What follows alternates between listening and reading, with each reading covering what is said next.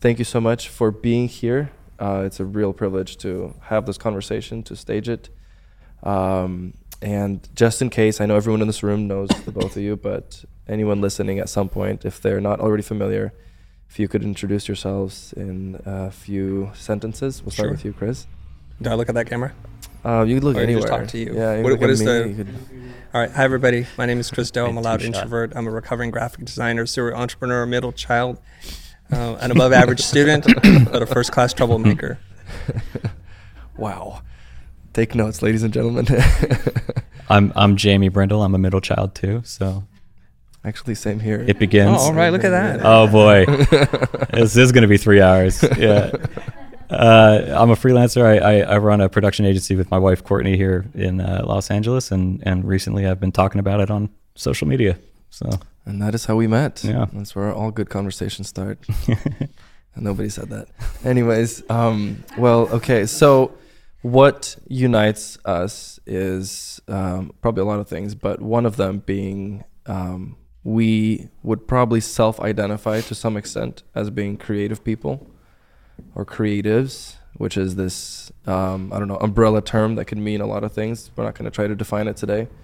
And one other term that's related to it is, the idea of artistry and being an artist. That is something I wanted to start with because it is near and dear to my own heart personally. For some reason, I feel like whenever I meet other creative people and artists, I have a heart for them. I get them.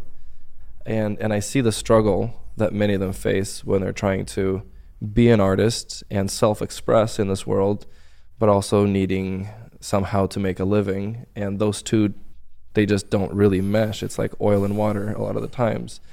And at least it's not very intuitive. So what I want to talk about is how do we resolve that tension? And I want to start with what it means to be an artist and that artistic impulse. So I'm curious to hear from you. Do you self-identify as an artist? You want me to take that one first? Yeah, I'd say, yeah, I would.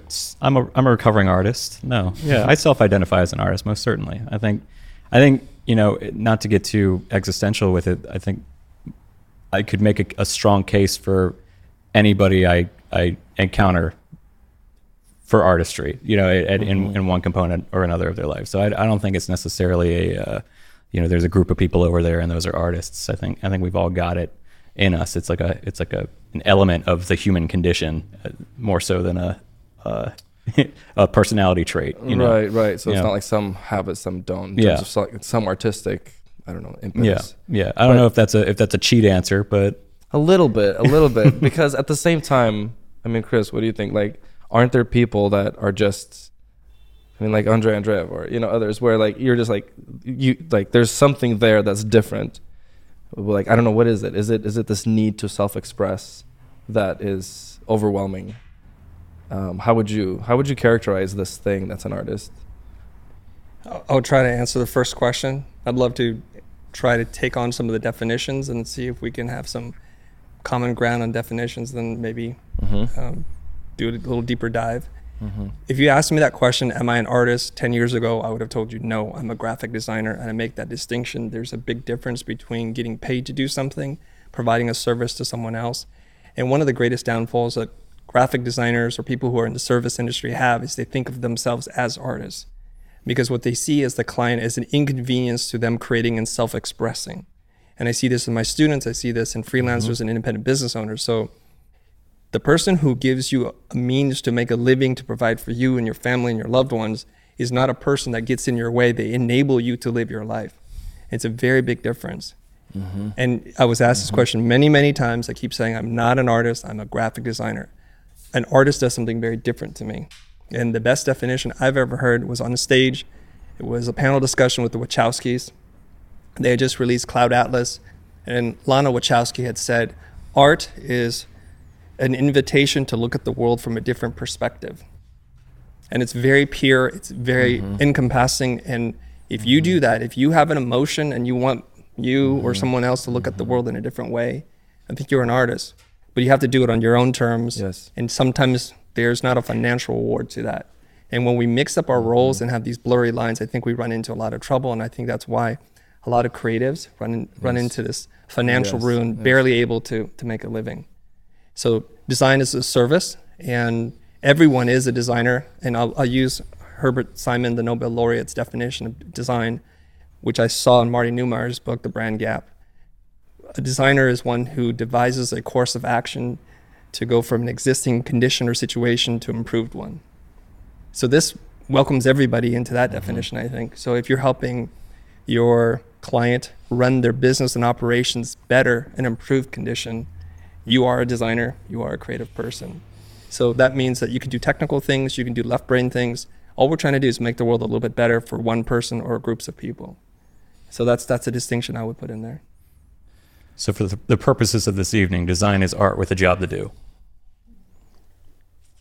I accept that, yeah. But my definition. I totally know what you're saying. I think that's so important because that job is not your own, and I think that's the key difference. Where it, like an artist, their only agenda in pure art is to self-express. As soon as there's any agenda outside of that, you're not doing pure art anymore. You're compromised in some way or another, and you're not, in a way, in a technical way, you're not being an artist no more. Yeah. So anytime you're commissioned to do something for a client, you're stepping aside from that artistry, and that's why I think so many people who self-identify as an artist and want to self-express like an artist, they want their work. Maybe ultimately they see this trajectory, like today I'm doing graphic design, but my ultimate trajectory is to like have work in a gallery. Especially with photographers, this is true. You know, and they want to self-express to the point of getting to the gallery, and they think that this is the way you climb it, when that's not entirely the case, and it gets very frustrating because your clients don't really want you to self-express, do they? Yeah, I mean, or do they? Well, that's so. How do we? Yeah. What's the line? Let's talk about that. I think, I can only speak somewhat eloquently to my own experience, but I envision it as a Venn diagram with two circles where you've got, art in one and commerce in the other. And I think that art can't exist without commerce because the artist can't exist without commerce, right? You need money to somehow exist. And I think that commerce can't exist without art because I would deem a product art. I would deem, a t-shirt art, a hat art, So I think that, I guess the line I'm trying to draw is there are extremes on either side of that circle. So there's the artist and the Wall Street businessman, but the point of intersection is like it subsidizes those two extremes. So I think that it's less of a which pool are you in, and it's more of a okay, I'm going to go over to that point of intersection for a second and then come back over to the extreme. Right? Does that make sense? So am I out on a limb here? Well, what would be I'm thinking like specific advice to somebody who's maybe struggling with this. I know I struggle with this, where I've always seen myself as an artist. Like I want to move people. I want to create things that are beautiful. Yeah. I aspire to that kind of work, but I'm not going to get paid for it potentially for a long time, if ever. So, do you have ways that you've taught people to help kind of reconcile that tension? I would ask them, what is more important, your self-expression or your ability to make a living? I think when we have conflicting masters that we have to serve, sometimes it can be very difficult. Now, the ultimate thing is what Jamie was talking about, which is, can your art be the way that you make a living? And oftentimes that's a very difficult thing to do, especially if you're in the beginning of your journey. And the first thing that I think you need to do as a creative human is to find someone who sees what you do as valuable and be able to transact with them. And then that builds skill, repetition, self-confidence, and a body of work that you can then use to do other things. Jamie was super strategic about his decision to be a producer. That was how he was going to transact. And within that space, he could decide which way he wants to go once his primary needs are taken care of. It's hard to think about self-actualization when you don't have food, you can't pay rent, you're in debt, and you have zero leeway when bad things happen, and bad things happen to us all the time. Yeah. I'd love to share just a really quick story. A friend of mine, I can't tell you who he is. He's an artist. He is an artist. And his wife's father became ill, and he's overseas. And he's looking at his finances, and he can't afford to buy a last-minute ticket for his wife to go see her dying father. And he can't do it. So the wife isn't able to see her father before he passes, and she's broken, and it breaks their marriage.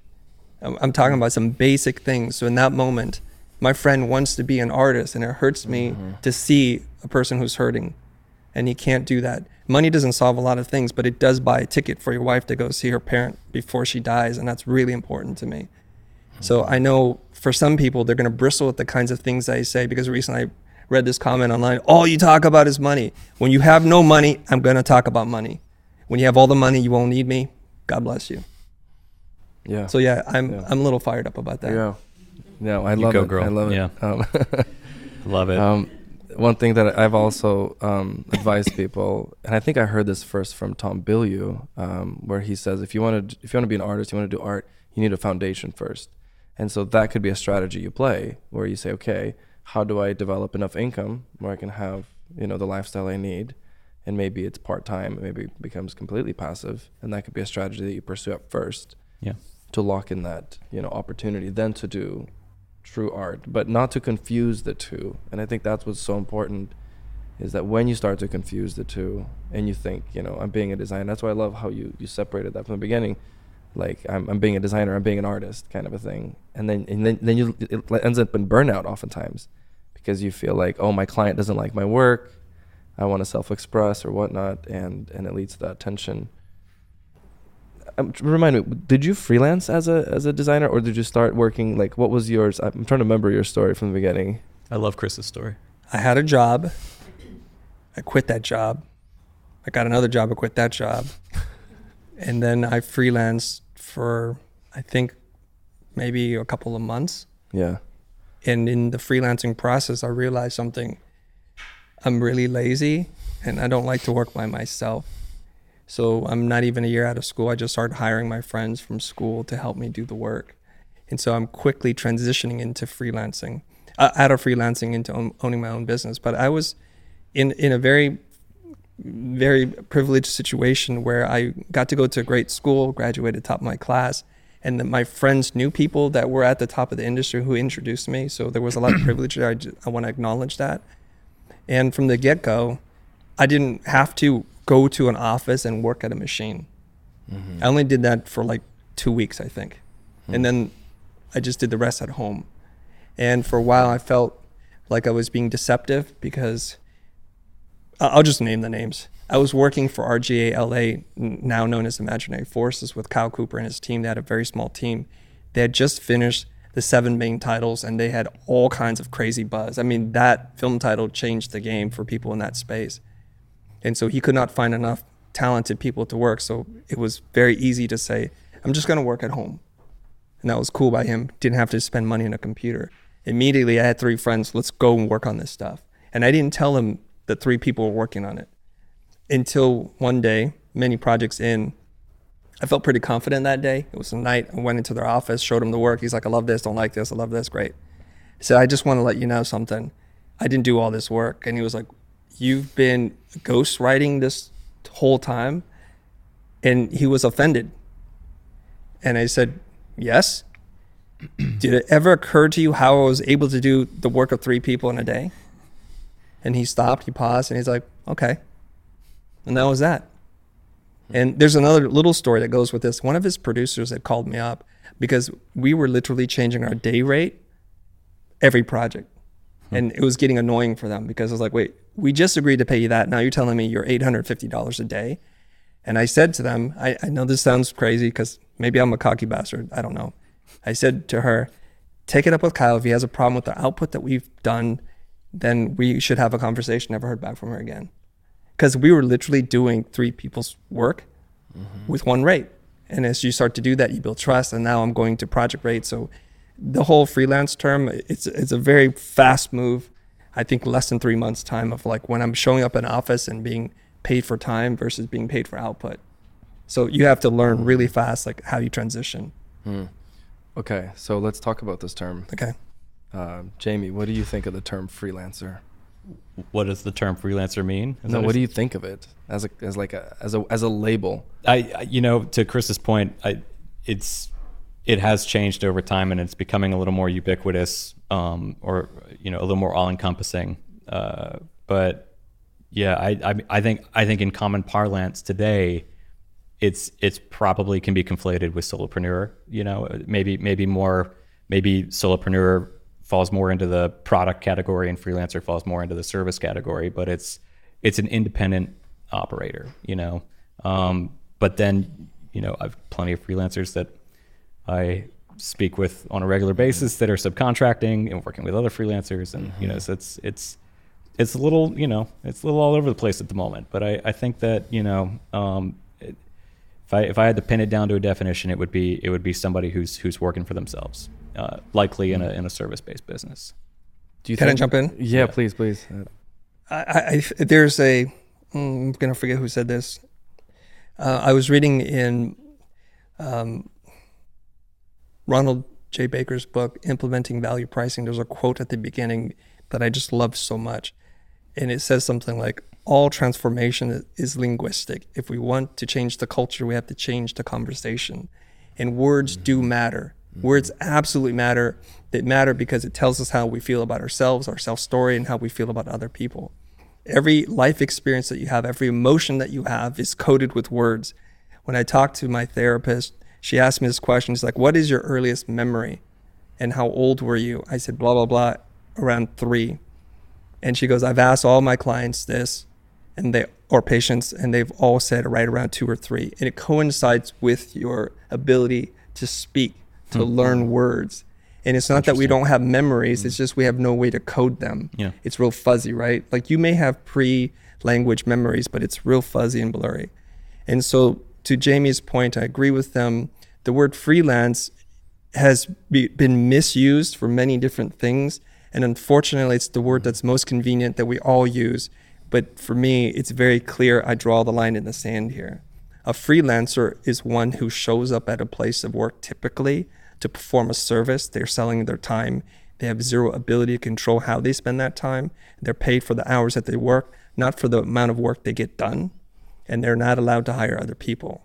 So when I hired freelancers, and in my time of running a service company, we've hired many freelancers, hundreds of freelancers. You cannot come into work as a freelancer and said, this is my assistant. They'll be doing the work while I drink coffee while you pay me my rate.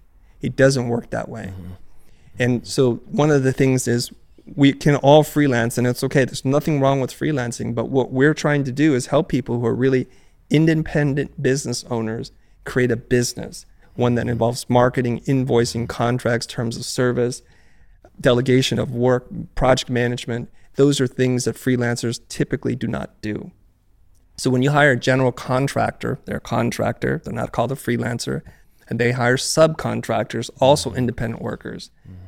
They might bill you hourly, but they're not freelancers. They're also independent contractors, and that's a legal definition.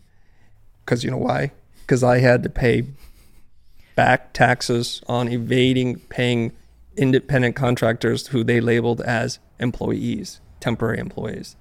So there's a legal definition there too that we kind of need to just navigate around. What about the baggage that comes with the term freelancer? Because I think it comes with baggage of poverty, where somebody's just making ends meet. Like if you're sitting, you know, at your Thanksgiving table and, you know, Aunt Jane is asking, oh, so what are you doing? You know, whatever. And, well, I'm just, you know, I'm freelancing, you know, good on you, mate. You know, there's not like a, I'm so proud of you kind of What moment. accent is that, by the way? Is that an Australian That's accent? Australian, yeah. Okay, yeah. You know what I'm saying? Why do we have to pin it down? It's not something that like, wow, I'm so proud of you. You're a freelancer. You know what I'm saying? Like, it's just, there's something in it. While I love the idea of it, that right, there's freedom. There's much that we talk about that, but like conceptually, or like the word itself, I've kind of struggled with it as, you know, what I want to self-identify if I was freelancing as a freelancer. I'll have to do some. And is that like on maybe that. limiting potentially to? Well, I was just going to say, because I said I'll have to do some introspection on that, because I've been proudly calling myself a freelancer for many, many years, you know, and I regularly speak with folks who do so as well. I think that like the definition, I had the same definition of freelancer as what you described, because it's a very I'm from a journalism school, so it's like freelance journalist, you know, I fanboyed over the Martin Agency when I lived in Richmond, so it's like freelance, you know, agency worker.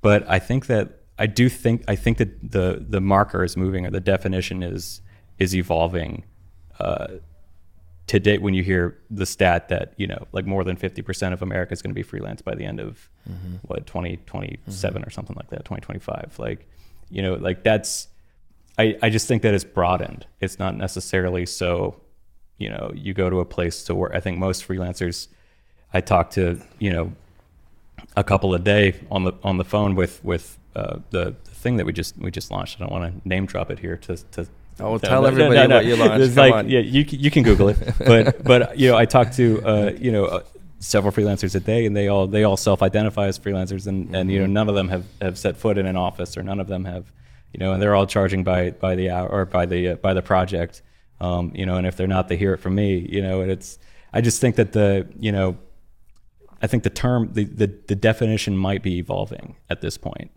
and even the perception, because I think it's maybe our parents' generation, for in their world, at least when they were maybe younger, it would just mean somebody who's just going project to project, making ends meet, probably is not saving money, just somebody who's getting by before they get a real job. Because what you describe when, the good on you mate, if you say you're a freelancer, it's like being a 22-year-old telling your family you're an entrepreneur gets the same reaction, like it's there are lots of words that people go, oh, well, he's giving it a shot, we'll see. So maybe it's more that than anything. Yeah. I think the problem with English, it's if you misuse a term enough and enough people misuse a term, then there will be two definitions of that term. Like, for example, if you are looking at a magazine and you're like, what are you doing? I'm perusing the magazine.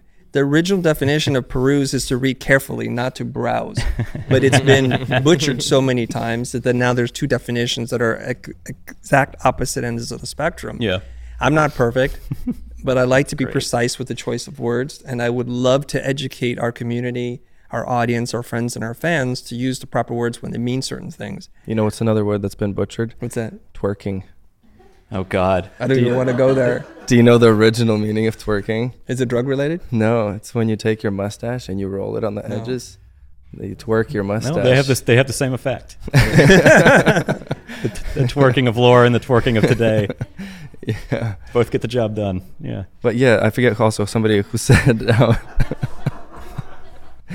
someone said, anytime you say anything, you're actually saying three things. One is what you think you're saying, one is what's being heard, and three is what you're actually saying, and they can actually be three completely different things.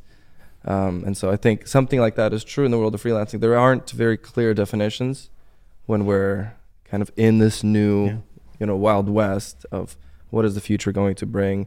I read recently that something like it's over 50% now of Google employees are quote unquote, contractors freelancing. Yeah. So certainly this is going to keep accelerating, and it's cool to see you guys educating on the front lines of this. And I think, I'm sure you have to think through these topics a lot. So can I add something before we move on? Oh, please, at any time. Jonathan Stark and I were having this conversation. He talks about a lot about hourly billing is nuts. And he's like, do you know where the root word freelance comes from? It comes from the Middle Ages. There's a lancer, like a hired sellsword, who's a mercenary, and they call them freelancers because of a lance, a sword. And the mercenary does not have a great connotation. It's because you're paid to fight a war that you don't believe in, to kill people that you don't hate. There's all kinds of problems around that. I would love for it, before we slip into this land where a term like this is used broadly, is for us to pull it back and put some boundaries around it and try to just educate people. I have no problems with the term freelance at all. Zero. I just want it to be used when it's appropriate. I hire freelancers. My company was built on freelancers. We love freelancers, and we want to hire you as a freelancer. Please don't send 3 employees in to do the work for me. Yeah. When I hire a company, I don't care how you do it. I don't care where you do it. I don't care when you do it. There's different terms. And I expect you to have insurance and payroll, workers' comp, and the things you're supposed to have as a business. And they're very different. And I think words do matter. I don't have any judgment. Like, if you're a freelancer, I'm a freelancer. I go into an agency as a freelance copywriter, art director, and I've done that. Pay me hourly. It's all good. Here's my timesheet. I'm good with that. And there's, like, if we're at the dinner table on Thanksgiving, my son says, Dad, I'm a freelance illustrator. I'm a good on you, boy. That's it. You're making money. You're no longer a drain on the dough residents. Why are you speaking in an Australian accent? You know what I mean? And I'm good with that. Yeah. So I don't think there's a problem. Okay. But I think what's happening here is there's a lot of funny shenanigans going on in corporate America. Okay, it's the capitalist, society, and there are ways to save money to protect yourself from lawsuits because of wrongful dismissals. And so what they do now, they make everyone an independent contractor, and they hire companies that are companies of record that then bring in these independent contractors, but then just show up every single day like you work at a company. So it's getting very blurry. And also, all of us having gone through COVID, working remotely, all of a sudden, I think this is where you're getting at. This term is like bubbling up. Like, you're no longer at the office, you're an independent contractor, or you're a freelancer.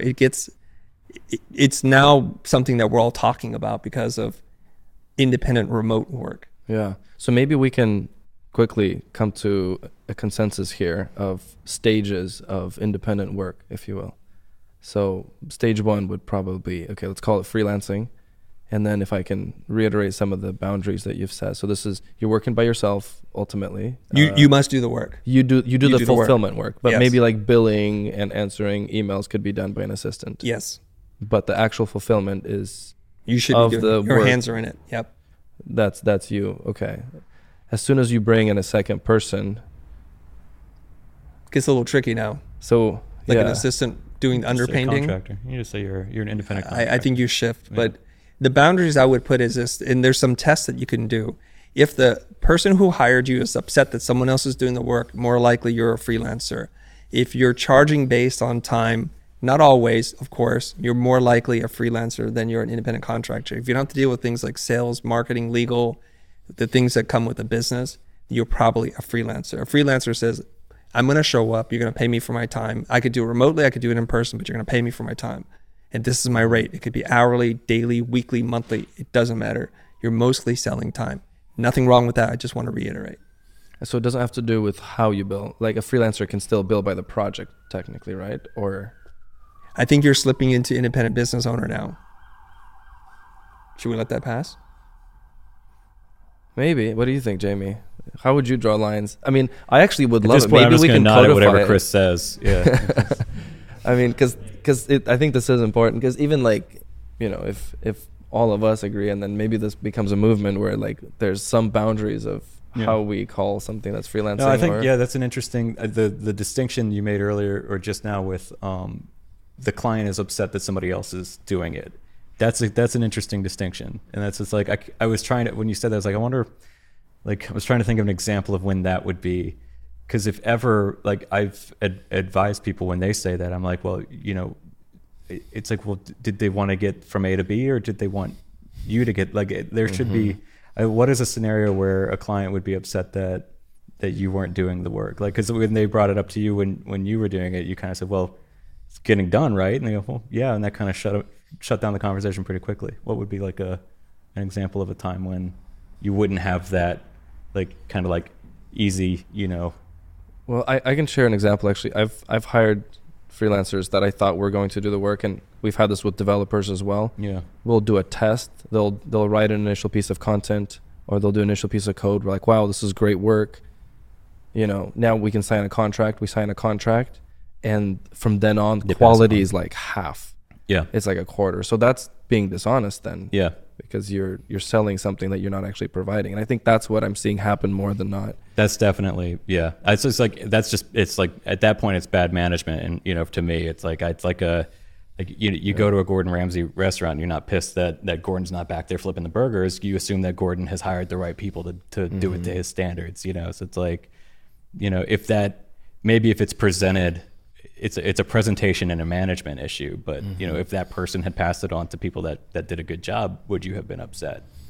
No, not at all. Yeah. I wouldn't care at all. Yeah. At all. Yeah. I'm with Jamie on that. I think that's less an issue of dishonesty and lack of leadership and management skills. Of having a staff that. Because let's look at it. I make a promise to you to do something at a certain standard, and that's what is important, not the people that are doing it, maybe not even how it's done. What is important that it lives to that standard and it must meet that threshold. Otherwise, you don't have a right to be in business, because what you're doing is you're breaking promises all the time. And then we know about brands and promises. You break promises enough time, your brand is tainted. It's very hard to recover. Yeah. Man, you can't ever get word of mouth recommendations off of those It's going to be clients. tough. Yeah. It's gonna be a little tricky. So once you start, if we talk about any kind of scaling, from obviously just trading money for time, obviously, I mean, what do you call the next stage? Agency, small business? Do you have like a go-to Yes. label on this? Independent business owner. Independent with an business employee owner, of one, which could be which is you. yeah. Yeah. So now you have to act like a business. You just happen to have one employee that wears many hats, right? So now we get into, all businesses have certain functions regardless of what business that you're in. You have marketing, you have sales, you have production, and you have customer service or after follow-up, whatever that might be. And so now you're entering into all different kinds of things. I've never, or maybe I shouldn't say never, I've rarely had a freelancer who's then after the job thanks me for the work and buys me a gift and makes sure to do all the kinds of things that businesses do. And I had an interview with Kevin Finn, and he said, I don't refer to the people that hire me as clients. And he has a very specific reason. I love how he says this. I think it's extreme, but I love the concept behind it. He says there's a client, and then therefore what am I? I'm a vendor. I'm a service provider. The leverage is not equal. They're a business. I'm a business. It's business to business. So I don't refer to the people that pay me money as clients. And I'm not ready to cede that ground, he says. I'm like, okay, that's pretty cool. So it's a business to business. And this is the transition, I think, that happens first psychologically, that you believe this to be true. And then it manifests itself in the words and the actions that you take. Yeah. And it becomes kind of a self-fulfilling prophecy where you've set yourself up now. I'm running a business. Yeah, and you think about yourself differently. It's a strategic partnership rather than anything. It's two humans or two entities trying to achieve a common goal. And it's at that stage, at that transition point where you're self-fulfilling prophecy. It's like, I guarantee you, if you're just starting as a freelancer or you're an independent, what was the word we used? Independent company of one. That's Independent business owner. Independent business owner. If you approach a lead from the perspective of a strategic partner, you're going to stand out immediately. If you're thinking, okay, how do I advocate for the success of this project in a way that utilizes is helpful to both of us? If you lead the discussion with, and I know Chris could do this till the cows come home. If you lead the discussion with, how are you measuring success for this project? Where are the goalposts? Freelancers aren't asking those types of questions. How am I being measured for? They're in for the most part, they're getting in and getting out, and it's something that you kind of need to coach yourself on. But if you come in as a strategic partner, you're advocating for the project. From square one, they're like, oh well, this guy's clearly a little different than the other folks we're talking to. Here's another way you can tell if you're a freelancer or an independent business owner. What is the unit in which you're using to determine price or value? Freelancers typically sell units of time. They measure their work product in units of time, whereas independent business owners usually measure either deliverables or value created or something else. And this is a very important distinction. We're talking about hiring an illustrator who's going to illustrate a series of posters for me. Nowhere in our discussion is, I think it's going to take 17.3 hours. If there's a price, I can afford it or I cannot. We either come to an agreement or we do not. How many fairies work on it, how long or quickly it gets done, what kind of machines that are being used to craft it, I don't care, and I do not even want to know. Yep. I had a very educating conversation with one of my clients many, many years ago. He's a business person, and we were starting to do client direct work. Prior to that, we were working mostly with ad agencies. I was sitting in his office. His company was growing like by 1,000% every year, so it was just crazy mayhem and bedlam inside his office. And he says, Chris, I want to give you a retainer so we can do work together. I like what you guys do. And he just went on to tell me what he needs. And then I went on to do something very foolish, which was to tell him the kind of team I'm building and this and that. And he just put his hand up and he said, I don't need to know who's working on this. As long as it meets your standard, I'm good. So he just saved me from myself. I was like, I'm trying to rationalize, explain. He's like, I don't care. You do the work at the price, at the time in which we say. And this is a pure, thoroughbred entrepreneur business person. And so when we hang around with artists and creative types, self-identify or not, what we tend to talk about is the work that we do, the things that we make, and it becomes very incestuous in the language in which we use, and we measure our worth in the things that we get our hands into. Kyle Cooper would say how Paul Rand used to critique him was, Kyle, you've become a telephone designer. I'm like, telephone designer? Yeah, you phone it in, you tell people what to do. And they look at that with judging eyes and language. I'm like, well, who cares if the work gets done and the client's happy? Yeah. Why do we care? We don't expect Phil Knight to make the shoes. We don't expect Elon to build our cars. We do not expect Gordon Ramsay to flip our burgers, to use your language. Why is it that artists and creative people think you got to do the work? So if we can break free from that, lots of beautiful things can happen. And then maybe you actually go and do the art that you want to do. Nobody's stopping you from doing art. Yeah. They never have, even if you're doing a 9-to-5 job. There's still more hours left. Yes. So when I think about these two categories, not everybody wants to be a business owner, right? Because now you're changing your role, you're changing your responsibilities. You're most likely thinking about scale. You're talking about management. You're kind of the guy who's selling. I mean, it's just your responsibilities completely shift. I meet a lot of freelancers who they actually like doing the work and they don't really want all the other stuff. Right. So is it possible, I mean, at that point, is it just increasing your hourly rate? Is that the only way to make more money? I mean, that is a great way to make more money. Yeah. It's like, Well, that's the thing. A lot of people don't realize the mechanics of a rate increase. They think it's make more money and that's it. Well, it's actually make more money and free up time, right? So it's like you increase your rate. The point of a rate raise, in my opinion, is to lose some clients because you're too busy implementing that you're not finding the next job. So what ends up happening is you're working on your 3-4 projects or whatever, and they all end, and then you spend 3 or 4 months freaking out trying to find your next 3 or 4 projects versus being able to kind of spend a consistent amount of business development time daily or weekly or what have you. So a rate raise is to buy that time basically, and then with that, the folks that leave will subsidize the folks that, or the folks that stay will subsidize the folks that leave. And then, you do it again when you hit that threshold again where you can't spend half your time developing new business. But, cause I mean, there is going to have to be some element of business development if you're working for yourself. You've got to go out and, hunt what you eat. So there's no getting away from it. Essentially, if you want to be completely implementation, then maybe this ain't the racket for you. But I don't know. What do you think? It's price is a function of supply and demand. So what you're trying to do as a freelancer or as an independent business owner is to increase demand while simultaneously decrease the supply. And there's a number of things that you can do. The first thing, and I have to say this because people get really upset at me about, which is you got to be good. The premise is always you got to put time into your craft, because what people hear and through their twisted brain is I just tell people who have no skill, charge more. I am not telling people that. The first part of this, the thing that's usually unspoken and implied, is put your time in to get good at what it is that you do. Please. Yeah. If you're a 17-year-old kid and you barely have any skills and you're like, well, I heard this, Chris said value-based pricing, I'm gonna go out there and like, good luck to you, friend. You might do it, but more likely you're going to create a set of expectations that you're not going to be able to live up to.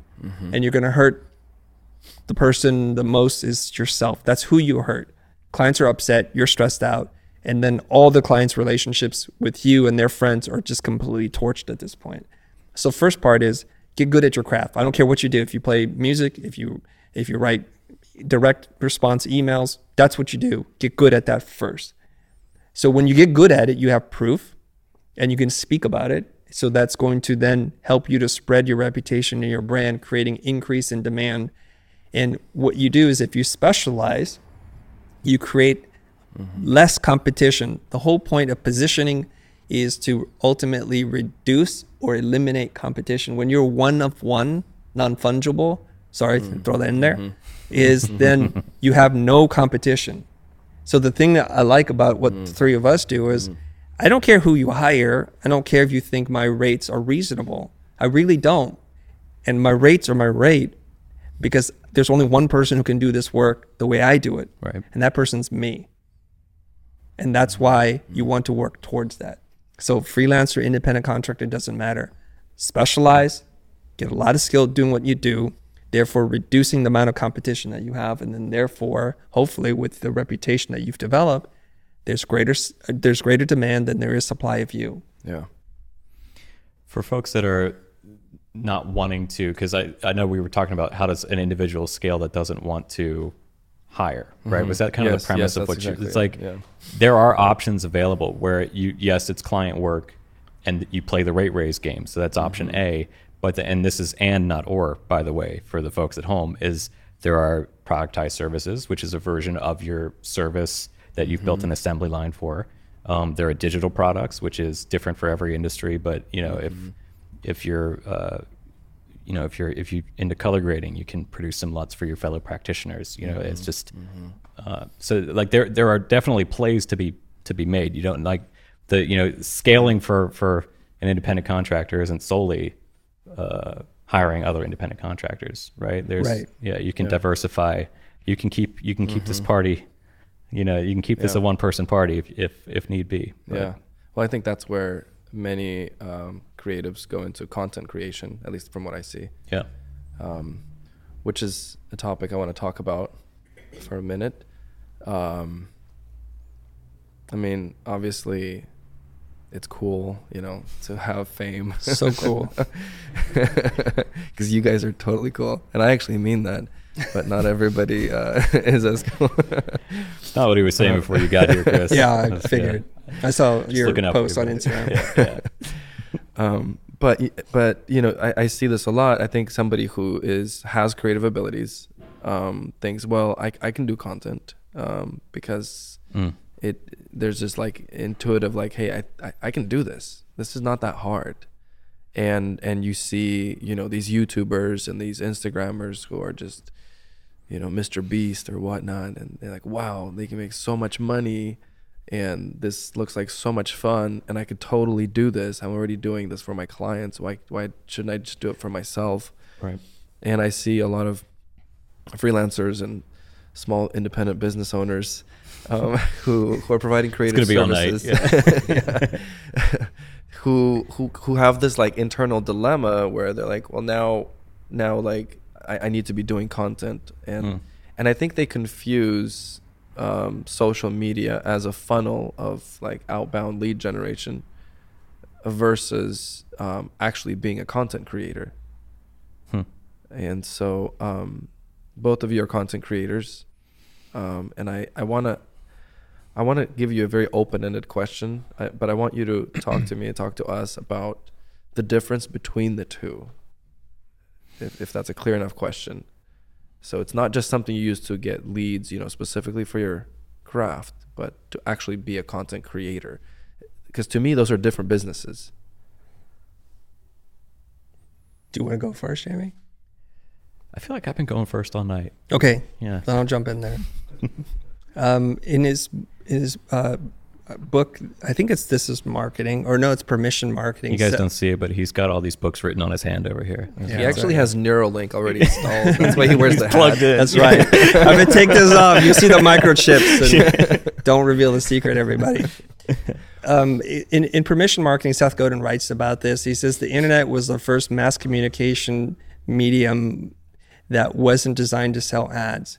He goes, radio was created to sell ads. Television was created to sell ads. And then here we are on the internet, and now we're trying to sell more ads. And he goes, ads are disruptive, whereas marketing doesn't need to be like that. And there's a difference between advertising and marketing. Advertising is within the larger umbrella of marketing. And so what do? We see the patterns that have been thrusted upon us that have interrupted our lives. And so what do? We hate that, and then we go out and do the exact same thing again. So we use this beautiful platform to share information with the world as some veiled concept of advertising disguised as content. I think what we have to do, just like with freelance and independent business owner, is to be honest with what we're doing. Whether you're a commercial artist or you're an artist, there's a difference, and we have to be clear. All of it can be effective. You're using a term some people might not know, outbound, direct, outreach sales. What that is saying is, I'm going to look for clients I'm going to take the initiative. I'm going to enter into the mindset of a hunter. There's a prey that I'm going to stalk. I follow its tracks. There will be days and weeks and months I might not eat, but eventually I'm hopefully going to catch what it is that I need to catch. And then I get to feast for a while. It's super exciting, right? Because it's like this, and you get that adrenaline rush. It's like, wow, I just took down a big whale client, $400,000 flush with money. And then you go through this long period of nothing. You go into the starvation mode and you have to live off that kill. That's the hunting method, and that's really outbound approach. Inbound says, you know what, hunting is not for me. It's dangerous, it's unpredictable. I'm going to enter the mindset of being a farmer. And a farmer, it's not sexy at all, but it works. You till the soil. Is it till the soil? I'm not a farmer here. But you prepare the soil, you plant the seeds, and you feed it and you nurture it. At any one point in time, if you fail to water your plants and make sure that it's not protected from the elements, it dies, you starve, you die. It's totally different. That is more of an inbound approach. That's what we would consider as content marketing. Yeah. It's not instantaneous. It could be seasons before you actually literally bear fruit. Yeah. It's a different mindset. I'm an introvert. I don't like sales. I'm not like that. I'm not built for that. I know that about myself, and we have to be honest with ourselves. A lot of people say, I want to do content marketing. I want to do outbound sales because I see the results. I see the flashy cars and the big homes. You're not wired to do that. And you're going to struggle through that. And people are going to sell you a plan to do that. And it probably will not work for you. We have to be in touch with who we are. Yeah, because you'll be competing against those who are maybe biologically even more wired to succeed. They'll destroy you. Yeah. It's like if you're 4'5", you want to play basketball, you could do it, but guys who are 6'7", 7'2", they're going to destroy you most likely because they have physical advantages. So one of the things I want to help people do is to realize you have a unique set of skills, outlook, personality, voice, history, body type, strengths and weaknesses, to understand what those are and to maximize those. That's your purpose in life, is to figure out what those things are and to maximize that. So for me, I like to think, I like to write. Being here is uncomfortable for me. Earlier, my jaw was starting to feel something. I'm like, chill out, dude. It's just people. We can deal with this, right? So I feel like I'm getting tense, and so I'm trying to work through that right now. So what works for me is I'm going to put out stuff. I'm going to plant. I'm going to put the seeds in the soil, and somebody might see it, and there will be fruit that will come. It won't come right away. It will come long term. But what I don't want to do is I don't want to plant chicken bones. Like, I'm not trying to be a hunter, being a farmer, because it doesn't work. And I'm not going to go out there and hunt with blunt instruments. That's not going to work either. So you have to figure out who you are, play to your strengths, and they both can work. I've got no problem with either. And you could be successful at either. But you have to make that determination. So are you a hunter or a gatherer? Yes. I think, I mean, I mean, theater kid here. So playing to my strengths is I definitely got the gift of gab, but I think that, I'd add fishing to the analogy, which is, we try to do all, actively pursue leads. Interestingly enough, our social media content was never designed to grow our agency. Like Courtney and I had that conversation for weeks, where it was like, who are we talking to? Like, before we started, like, are we going to be talking? And we landed on our fellow practitioners, and we were using the byproduct of our expertise, which I'm pretty sure I took from you from a video. This is like to create a digital product, to create how are we going to scale our agency beyond even what we're doing, with our current clients. And then fishing for me would be the dreaded job markets, right? It's like, I know job markets get a bad rap, but we found some clients on Upwork that are worth, to this date, like $250,000, $300,000 to us, over time. And it's just because it's agencies go to Upwork to hit the oh shit button because we don't have an animation department. So we got to go to Upwork and find an animation. Most of those, they'll have a video team in-house, but they don't have somebody who can do, a character animation or something. So it's like, that was kind of our sweet spot on Upwork. So, the fishing analogy would be that is a pond of people that are there to do business. And if you kind of know how to work it, if you know which fish you're to bait the hook for it, but yeah, we try to pay attention to all three. I will say, like, because I think we started this discussion talking content creator versus versus like a funnel. Yeah, where you use, well, but essentially, if I understand your analogy right, it would be like the gathering, right? So you're creating some kind of evergreen content, people come to you. So right, so you can use that. You can use Instagram to get clients for like your local photography business or absolutely whatever vertical you're in. And I've I mean, there were probably even better ways to do it for a local business, but you know, this is very recent for me. Courtney and I, we were chatting, and I was like the influencer like business or business model, which I don't think either of us are necessarily that business model. Like the influencer business model is essentially a marketing department for rent, right? So it's like you've built this audience and you're renting it to other brands. And so we realized, okay, we've built the marketing department. We don't have the engine. We don't have the business, right? So it's like, I'd rather be using this marketing department for our products. Sorry, Bloom. Obviously, I want to help Bloom out as much as possible. It's a great product, but you know what I'm saying? Like, I do. Well, yeah. It makes me wonder how you got into the content game as you play it now. You know, with being a content creator, because like the people who watch your Instagram aren't necessarily the clients who are booking you, correct? Yeah, the vast majority aren't. So that's how'd you get into that? Like, I'm just curious. It's because we were solving for the stuff we talked about earlier. It's like, you know, this is maybe I was 8 years into 8 or 10 years, somewhere around there into my journey. Courtney had been, you know, we partnered up maybe like a year or two into it, and we were like, okay, how does this thing get bigger than what it is now?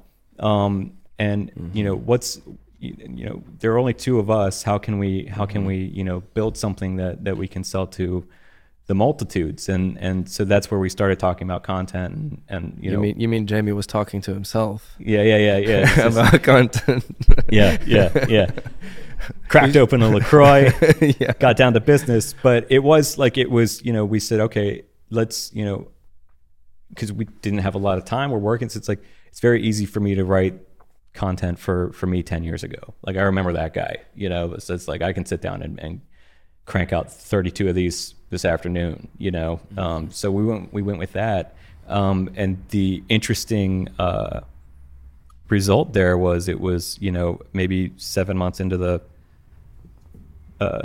journey, you know, we get on a sales call with a major brand, you know, not through social media or anything, just through our agency. We get on a sales call. We're talking to the EVP of communications, you know, over in Sweden. And I turn on my Zoom and the first thing is, Jamie?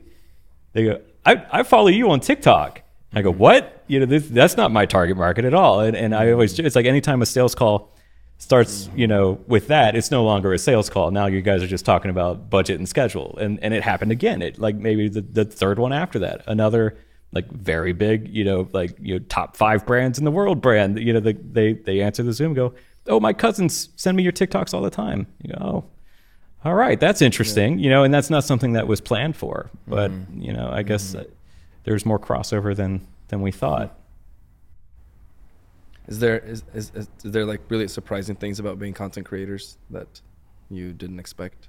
Yeah, sitting next to Chris Doe. Shut up. Yeah. I don't want to make it weird for Chris, but yeah. Let's get real, Jamie. No. Why don't we take turns? What is one surprising thing that you didn't expect? And we'll kind of maybe share trade war stories. All right.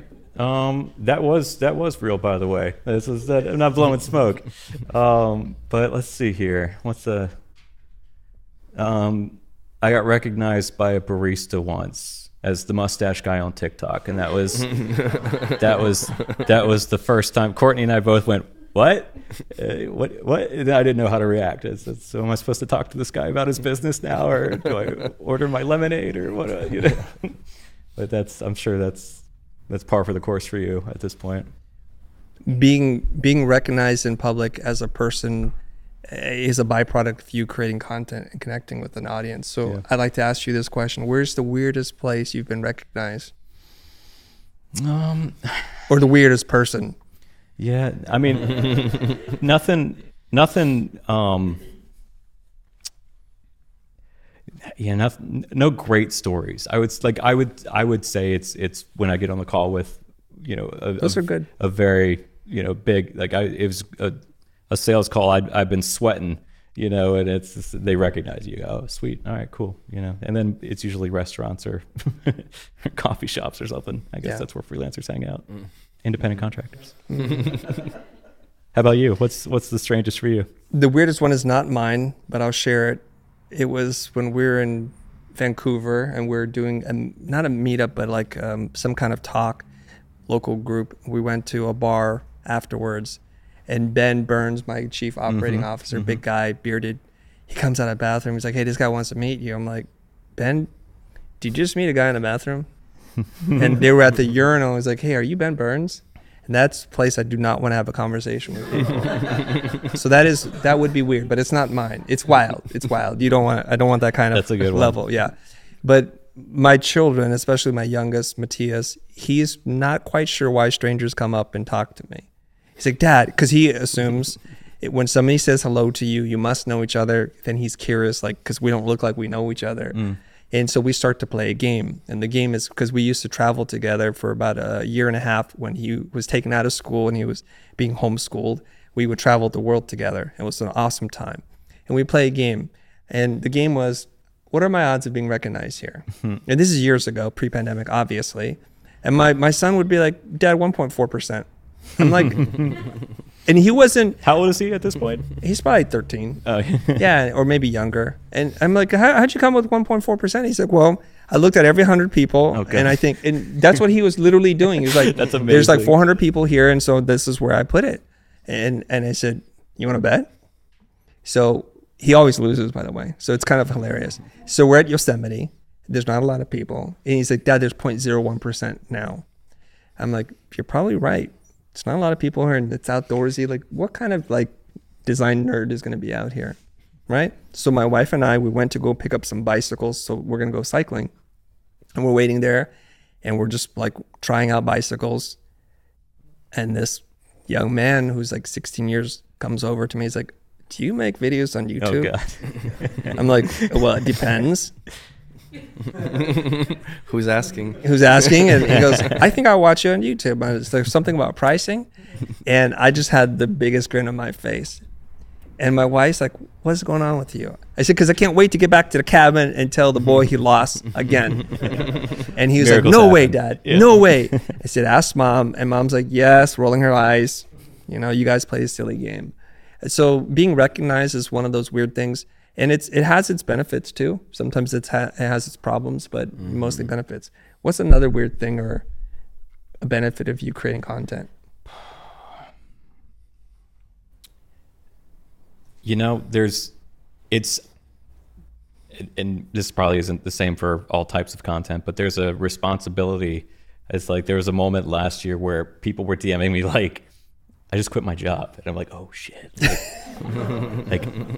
Because part of my process was very I wanted a frictionless production process. Idea, write it down, hit record on the phone, get it out, right? And when somebody's quitting their job because of what you're saying, you're like, "Oh boy, okay, let me think about what I'm about to say now." So it's part of you wants to keep it what it was, and the other part wants to maybe we have an approval process between maybe we pass this to Courtney and see what she thinks. It's what's the so that's a new one for me is the responsibility of it, and I know that I'm not, he didn't quit his job because of me, I know that, but it is you are planting seeds, and you've got the gift of pre-written, you can sound wiser than you are, and you can light yourself well and see, so it's there is a power to that, to putting stuff out on social media. So that's one that I wasn't counting on. Yeah. Makes a lot of sense. I think opportunities that you could not have imagined, planned, or hoped for happen. I get to talk to you, I get to talk to Jamie, and here we are, and this is pretty cool. And the more that I believe this, the more value that you put out into the world on a consistent basis, the greater and the cooler the opportunities become. Yes. this sucks for me to say, but you know, like when you're like a famous person, an actor, celebrity, you go to these very expensive galas and award shows, and do you know what you get for going there? You get these goodie bags full of like crazy expensive things. Mm-hmm. And I used to be one of those people like, they don't need that. They don't need that watch. They can afford that. Hold for sound. LA's finest. Go get them, boys. So like, do rich, famous people need more things? And then I start getting free stuff. I'm like, well, that's pretty cool. I can get on with this program. It's Anyway, Well, we got a situation going on. that's a close one. But there comes a responsibility with that. So when people send me stuff, I'm like, oh, you probably want me to share this on social, right? Yep. And if I didn't ask for it and if you send it, I try to reciprocate. But at the same time, my wife's like, what are you trying to do? What? For this? Mm-hmm. It becomes a strange relationship. Yeah. So a Spider-Man line, with great power comes great responsibility. Yeah. Jamie, so don't get people to quit their job. Yeah. It's like, Well, and I imagine partnering with the right brands becomes pretty important because obviously it is. It's like that's what because I'm sure you get this too. But like we partner with very few brands, and it's not like but we don't advertise that, and maybe we should because somebody I posted a piece of sponsored content, and they go, yeah, but do you really use this? Do you really like this brand? Is this brand really good for freelancers, or are they just paying you enough money? And I said, well, we're blessed that we have a business that we don't need the money from a sponsorship. So like we can be very selective, and I know you can too. So like it's, but it is, so maybe it's not so much of, it's not like we're saying yes to anything because we need the money, but it's more of there's like putting the audition process in place and then communicating that to the audience is key, Mm-hmm. But yeah, that's part of and also it goes back to earlier talking about the kind of influencer model where it's like we have, the marketing department is now serving our business, so it's less and less about sponsors. So we get to work with people that we genuinely think are, have independent contractors, best interest at heart. See, things are already changing. You see how both your languages are the words that you choose. We just want to it can happen. Yeah. And the influence is real. Yeah. Well, I want to ask one more question. We'll kind of wrap things up and let people ask some questions as well from the audience. It's a question I love to ask on all of these interviews is, what's something you really firmly believe that most everyone would disagree with you on?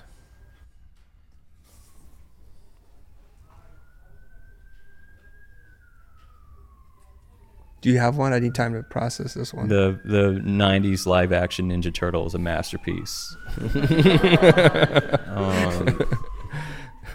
Let me think.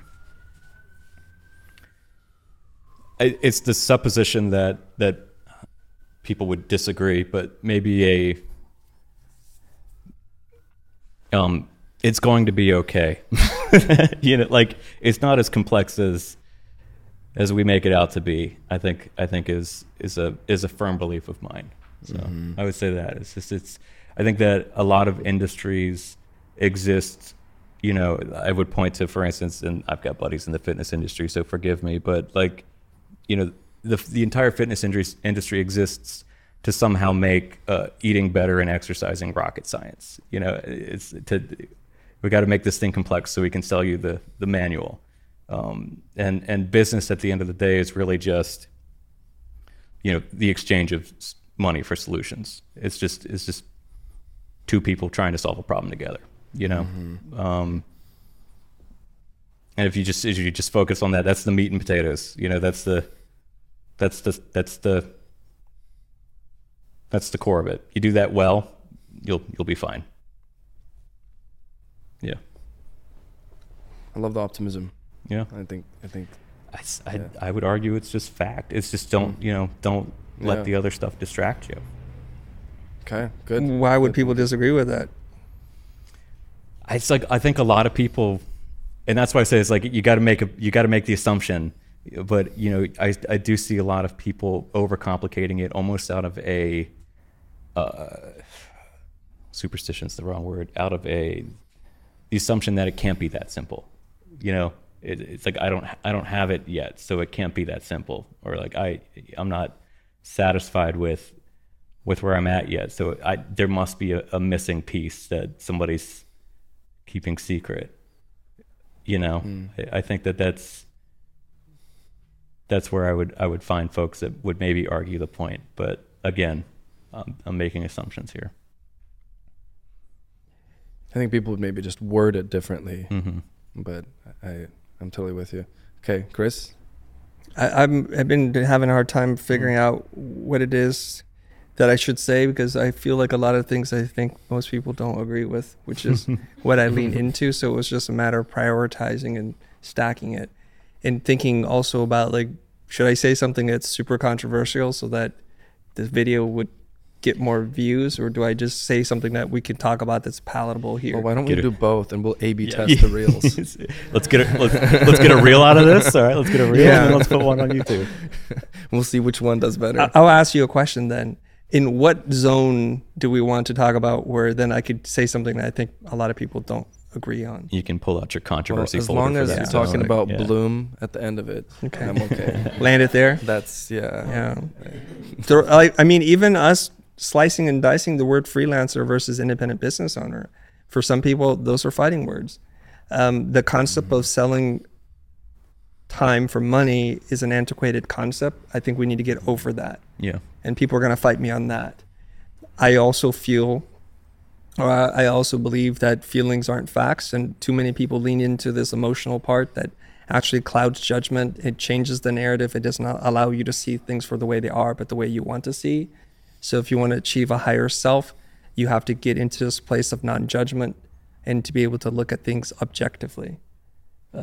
We can just go on and on. I've been sketching out ideas called the paradox principles, how everything you think is wrong and you must think the opposite if you want to be successful, happy, and healthier. You still haven't landed on Bloom, though. And that's why you need Bloom. That's why you should use Bloom.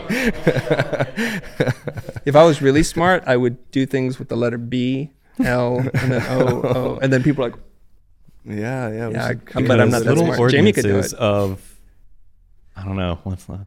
Well, I already got BLOO because little. Never mind. Yeah. Okay, fine.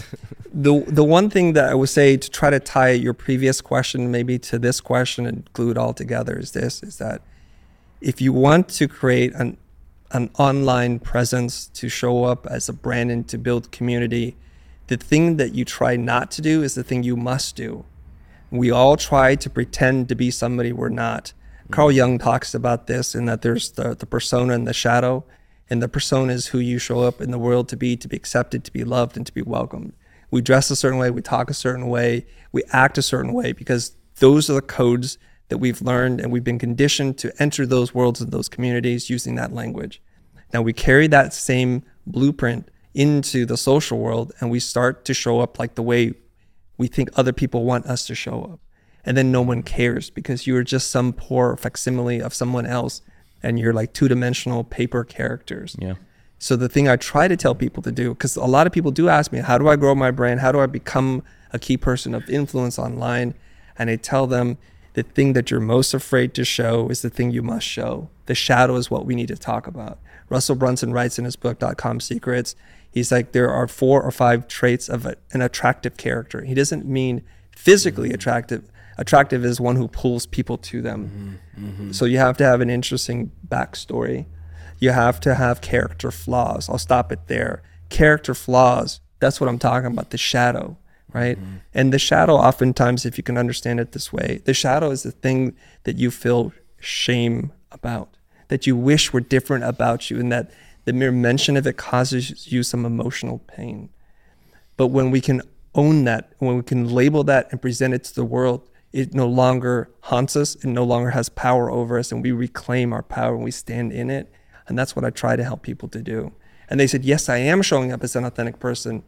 And maybe I'm different, but I could see right through you, quite literally in your posts. I could read between what you're writing, and I know you're hiding, and that's not going to do it. And people keep telling me I'm doing it. I'm like, no, you're not, because in private, you're a different person.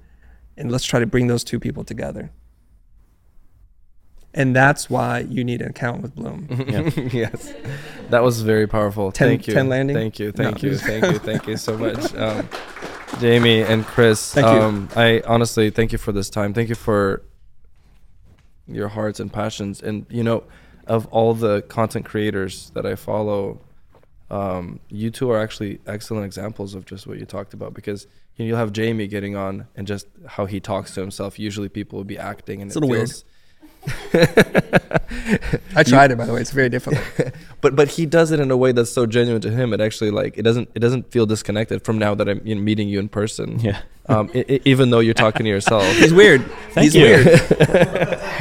I'm trying to not say that, but then you go on and make stories, and you're just being your real self. Yeah. And and it's the same thing with you, Chris. I think, the way what you're practicing, what you preach. I love to see that. If anybody here wants to join in on this conversation now, we will give you that opportunity. We'll switch it to the floor. Was that a very nice way of saying you're a jerk online and you're a jerk in person? I gotta tell you something. You guys think talking to yourself is easy? It is not. We've tried it, and I'm I can't do this. I don't know how Jamie does it. I would love my to see whole a team Chris before I got rendition to of We should know do you. we should do one where I have some. Yeah. They're terrible. Really? They are. Yeah. we should do one where it's you and the pro talking to the new freelancer. We'll team up on Okay. it. It's all down to the No, I couldn't even get that far. I did bring a change of clothes, but The wardrobe's key. let me tell you the struggle. Yeah. The struggle is real, right? Because is Jamie scripting this? Because he's talking to himself, so he has to do all the lines this way. He Yeah. switches his clothes, and he has to remember what the heck he said. Yeah. I don't work like that. perfect loop, right? Well, Yeah. the perfect loop is not hard to do, but it's the function of do you know how you're going to argue with yourself? I only agree with myself, so there's some weird guy next to me who argues with himself and can remember his arguments and make him credible. Yeah. I can't do that. I'm if a superior thought enters in my mind and then an inferior thought enters my mind, the superior thought eats that, and then we have no more other thought. Yeah. So the only way that I do what I do is I have to argue with real people who are idiots, and then it works. Yeah. Otherwise, I can't do it. I'm we would just agree the whole time. We're just high-fiving each other the whole video. Just dunking I on don't- I yourself saw- all video. Yeah, it's here's the video. Hey, Chris. Yeah, Chris. And that would be the end of the video. And it would get 2 views, both by me. So it's a skill. It's a talent there for sure. Should we take a question? Yes, we should take some questions. I'm Shauna from Team Dot. Thank you guys. Hi, Shauna. Shauna. Hey. Woo. Okay, so my question: you guys have created these awesome empires. How do you Of course. find relaxation and disconnection? Because it seems like from our view, it doesn't seem like you guys ever stop. So I'm just curious, how do you do that? They don't. How do you find connection and what? Disconnection. Oh, disconnection. Relaxation. Oh, okay. Great. Good question. Time, family. How do you? Team Dot. Good question. Jamie? I guess that's assuming that you want relaxation and disconnection. No, I'm just kidding. Yeah, I mean, at first it was a mess. There we got to, because we committed to posting daily, and we were like, all right, we're gonna plan these things out and batch record them, and then inevitably a week into that journey, I was writing, filming, editing, and posting each reel the day of, because I was busy with other work, and it's just it got bad quick, but eventually I got to the point where I spent a weekend and sat down and wrote out 150 reels, and then I spent the next weekend filming them, and then I went, okay, now I've got some time on my hands. Now I can think about so I think it was batching content and just finding ways to take me out of the equation, which we continue to do to this day, has allowed for time to read a book or something. Which I'm sure Chris has read 9 for every one that I've read this year, but yeah, I think it's a lot of that. It's a lot of kind of trying to work smarter where you can, so you can work harder where you need to. But I do, I enjoy, that's the thing, and I know that some people don't, that's personality types, but I do enjoy working, that's it. I enjoy working a lot, so I that is kind of relaxing to me. It's just methodically going at it. So it's if people watching, feel like, hey, I'm having a good time doing this, like, don't feel like you have to stop because people are telling you to relax, which might be controversial. I don't know. Did my wife just clear her throat? Shauna, Yeah. do you feel like there are multiple versions of you? One that shows up for work, one that shows up for your partner, or if you have kids. So there's many versions of you, right? And I have this theory that the more versions of you that exist, the less happy you are, the less fulfilled that you are. And I have this dream when I was younger that I would be a world famous comic book artist. And then I realized I have a hard time drawing hands. So I gave up on that dream. Aww. But, I think about professional athletes or musicians and performers, and I think that's pretty close to living your ideal self. That the thing that you're good at, the thing that you're born with, the instrument in your mouth or your throat allows you to do something and you're rewarded for that. And for people who aren't on that level, we have to live these different lives where we go to work and then we go home and we make our art, and then we have to be there for our partners, and it gets kind of messy. And then we talk about things like work-life balance. I have this belief that work-life balance is a misdirected concept. It should be work-life integration, that your life should be work and your work should be your life. And the more that those two things overlap, the more fulfilled you are. I like that. It's not always healthy for everybody in your life, and I think that's okay. I think I was reading in The Power of Self-Confidence by Brian Tracy about the story of finding your true self. And I think it was a story, I might be messing this up, but Gauguin, the artist, and somebody correct me, art historians, please. So Gauguin was a post worker in Paris? Yeah, he was. Okay, Post-worker thank in you. Paris, Thank yeah. you. Thank you. Yeah. So he would frequent the bars and the pubs where the great artists at the time would hang out. And he fantasized and he thought about this for a long period of time. Then he finally got up, he left his wife and his kids, he moved to Tahiti, I believe, and started to paint. And there he found himself. It was at great cost to his own personal life, but then he became his realized self. And these sometimes happened in the history of the world where people of great accomplishment and people that we're still talking about today have figured that part out. So in my previous life, I would make commercials and music videos, and then I would go and teach at a school, and then I would come home, and then my wife would be like, "Where have you been?" I'm like, "Been working." And it was like, "You're not here with the kids." It became problematic. I was living 3 or 4 different lives, being pulled kind of like via a rope many directions, and that's how it can feel sometimes. Luckily, I found this great opportunity in creating content where I could teach, fulfilling my need and my identity as an educator about things about design and entrepreneurship. And I got to use the equipment that we had learned how to use in the creation of making videos and commercials. And then my son travels with me, and I sit home and I study him, he studies me, and all I do is spend all my time at home. And I am now the most fulfilled as I have ever been, worth more than I've ever been worth, doing the work that fills me with joy every single day. And we were touching on this topic earlier. I think your sole mission in life is to be happy, and happiness comes from you figuring out all those parts and pieces. And it's a complex puzzle. When you figure out one piece, a new piece appears. And so it's not a static puzzle, it's a dynamic puzzle. And it's not always someone can find this, nor are people even aware enough to search for it. But I think that's the tragedy of life. Thank you. That was great. We have a little bit of time left. I want to take like 2-3 questions, and maybe we'll keep them just a little bit shorter. Not at all to say anything negative about anything that Jamie, you said. keep it down. Jamie, yeah, he's just okay. Thank you. That's exactly. You read my mind. Okay, let's go. Second row. Hi, my question is definitely not as deep, but I have a lot of clients who actually are business coaches. I run a branding agency, and I stopped posting on social media for a while just because I didn't feel like I was posting authentically. And I find that because I actually help my clients with their content, funnily enough, is that it kind of falls into 3 categories. Like, you tee up like you guys and become basically business coaches, and your content becomes like, telling about the process and stuff like that. Or it's like always behind the scenes, or it's like telling your client what they should be doing, which is like tee up to your services.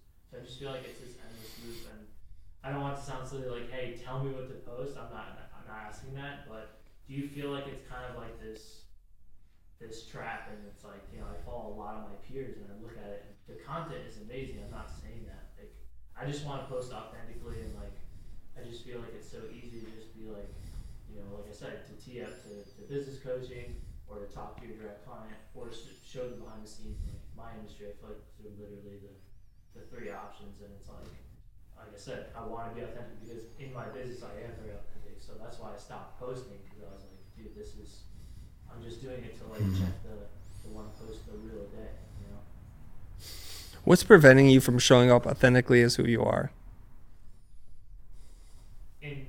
Like I said, in my business, I do show up authentically, but like on Instagram, like when I should be doing the reels, it doesn't come off authentically, because all those messages, like it just doesn't. It's not coming off authentically because it isn't authentic. And what's the cause of that? Do you know? If you don't know, say I don't know. I think it's half I don't know, but also I think very much so is half I don't necessarily want to teach like my clients, you know, the behind the scenes. Like I don't necessarily want to say like, hey, here's how you should, you know, add that extra oomph to a logo. It's like, no, you're paying me to do it. I'm just gonna do that for you. You know what I mean? But what do you want to do? I feel like that's so necessary.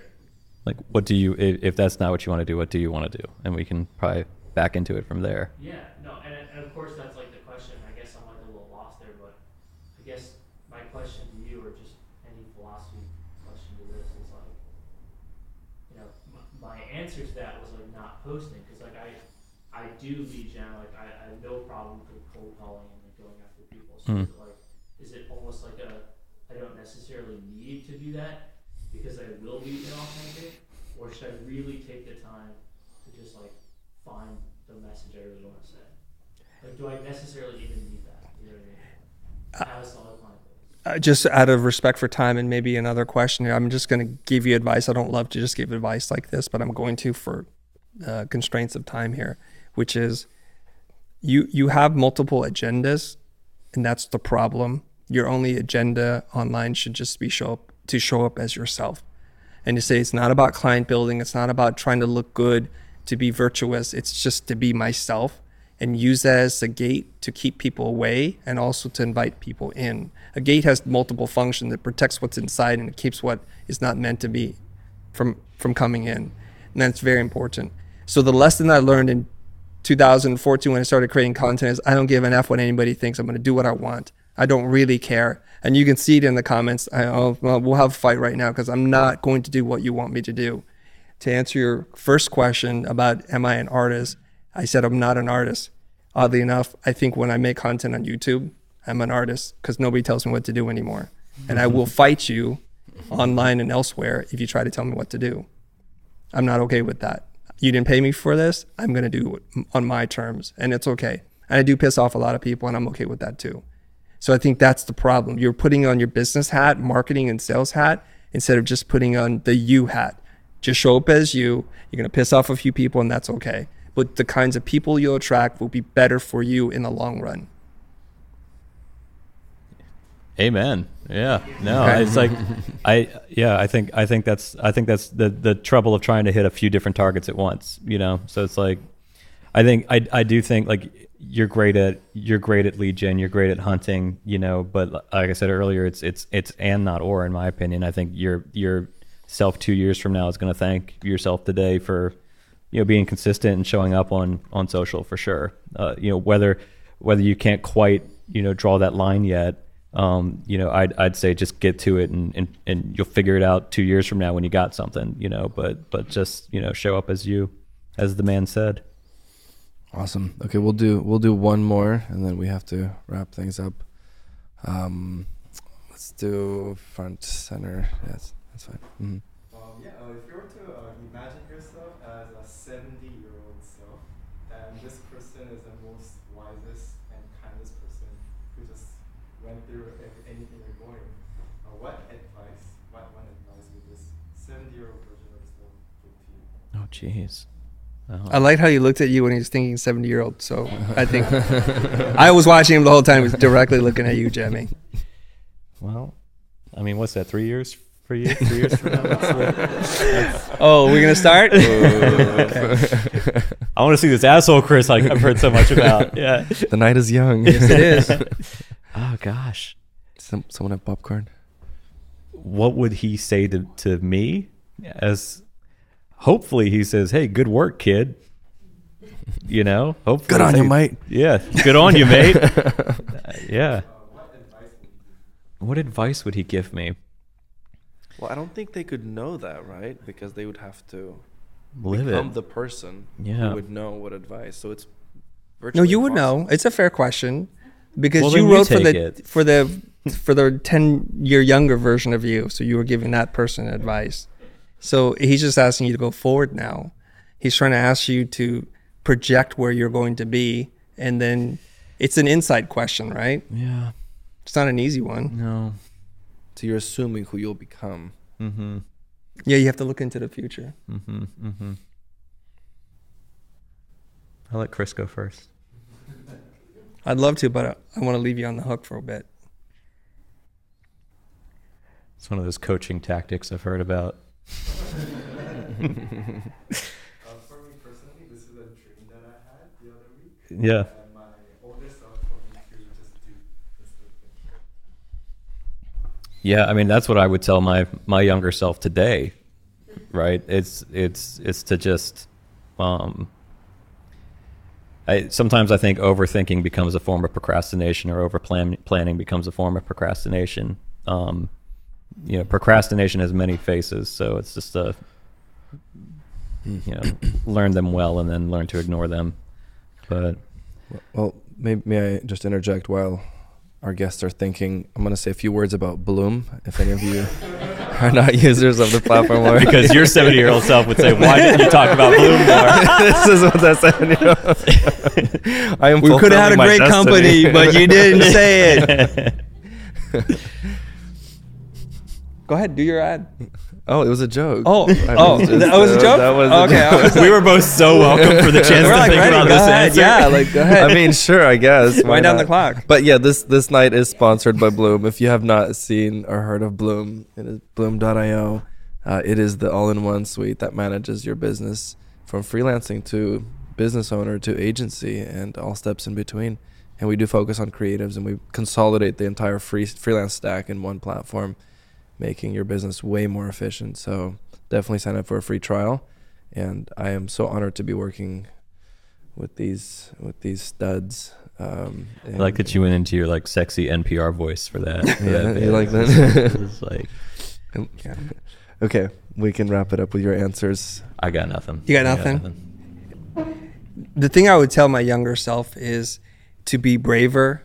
The things that you think you can't do, not only do them, but do them quicker, and give yourself grace when you fail, because you will not always accomplish everything that you set out to do. But you'll learn so much about yourself, and that's the meaning of life anyways. Well, on that note, The meaning of thank life. you so much.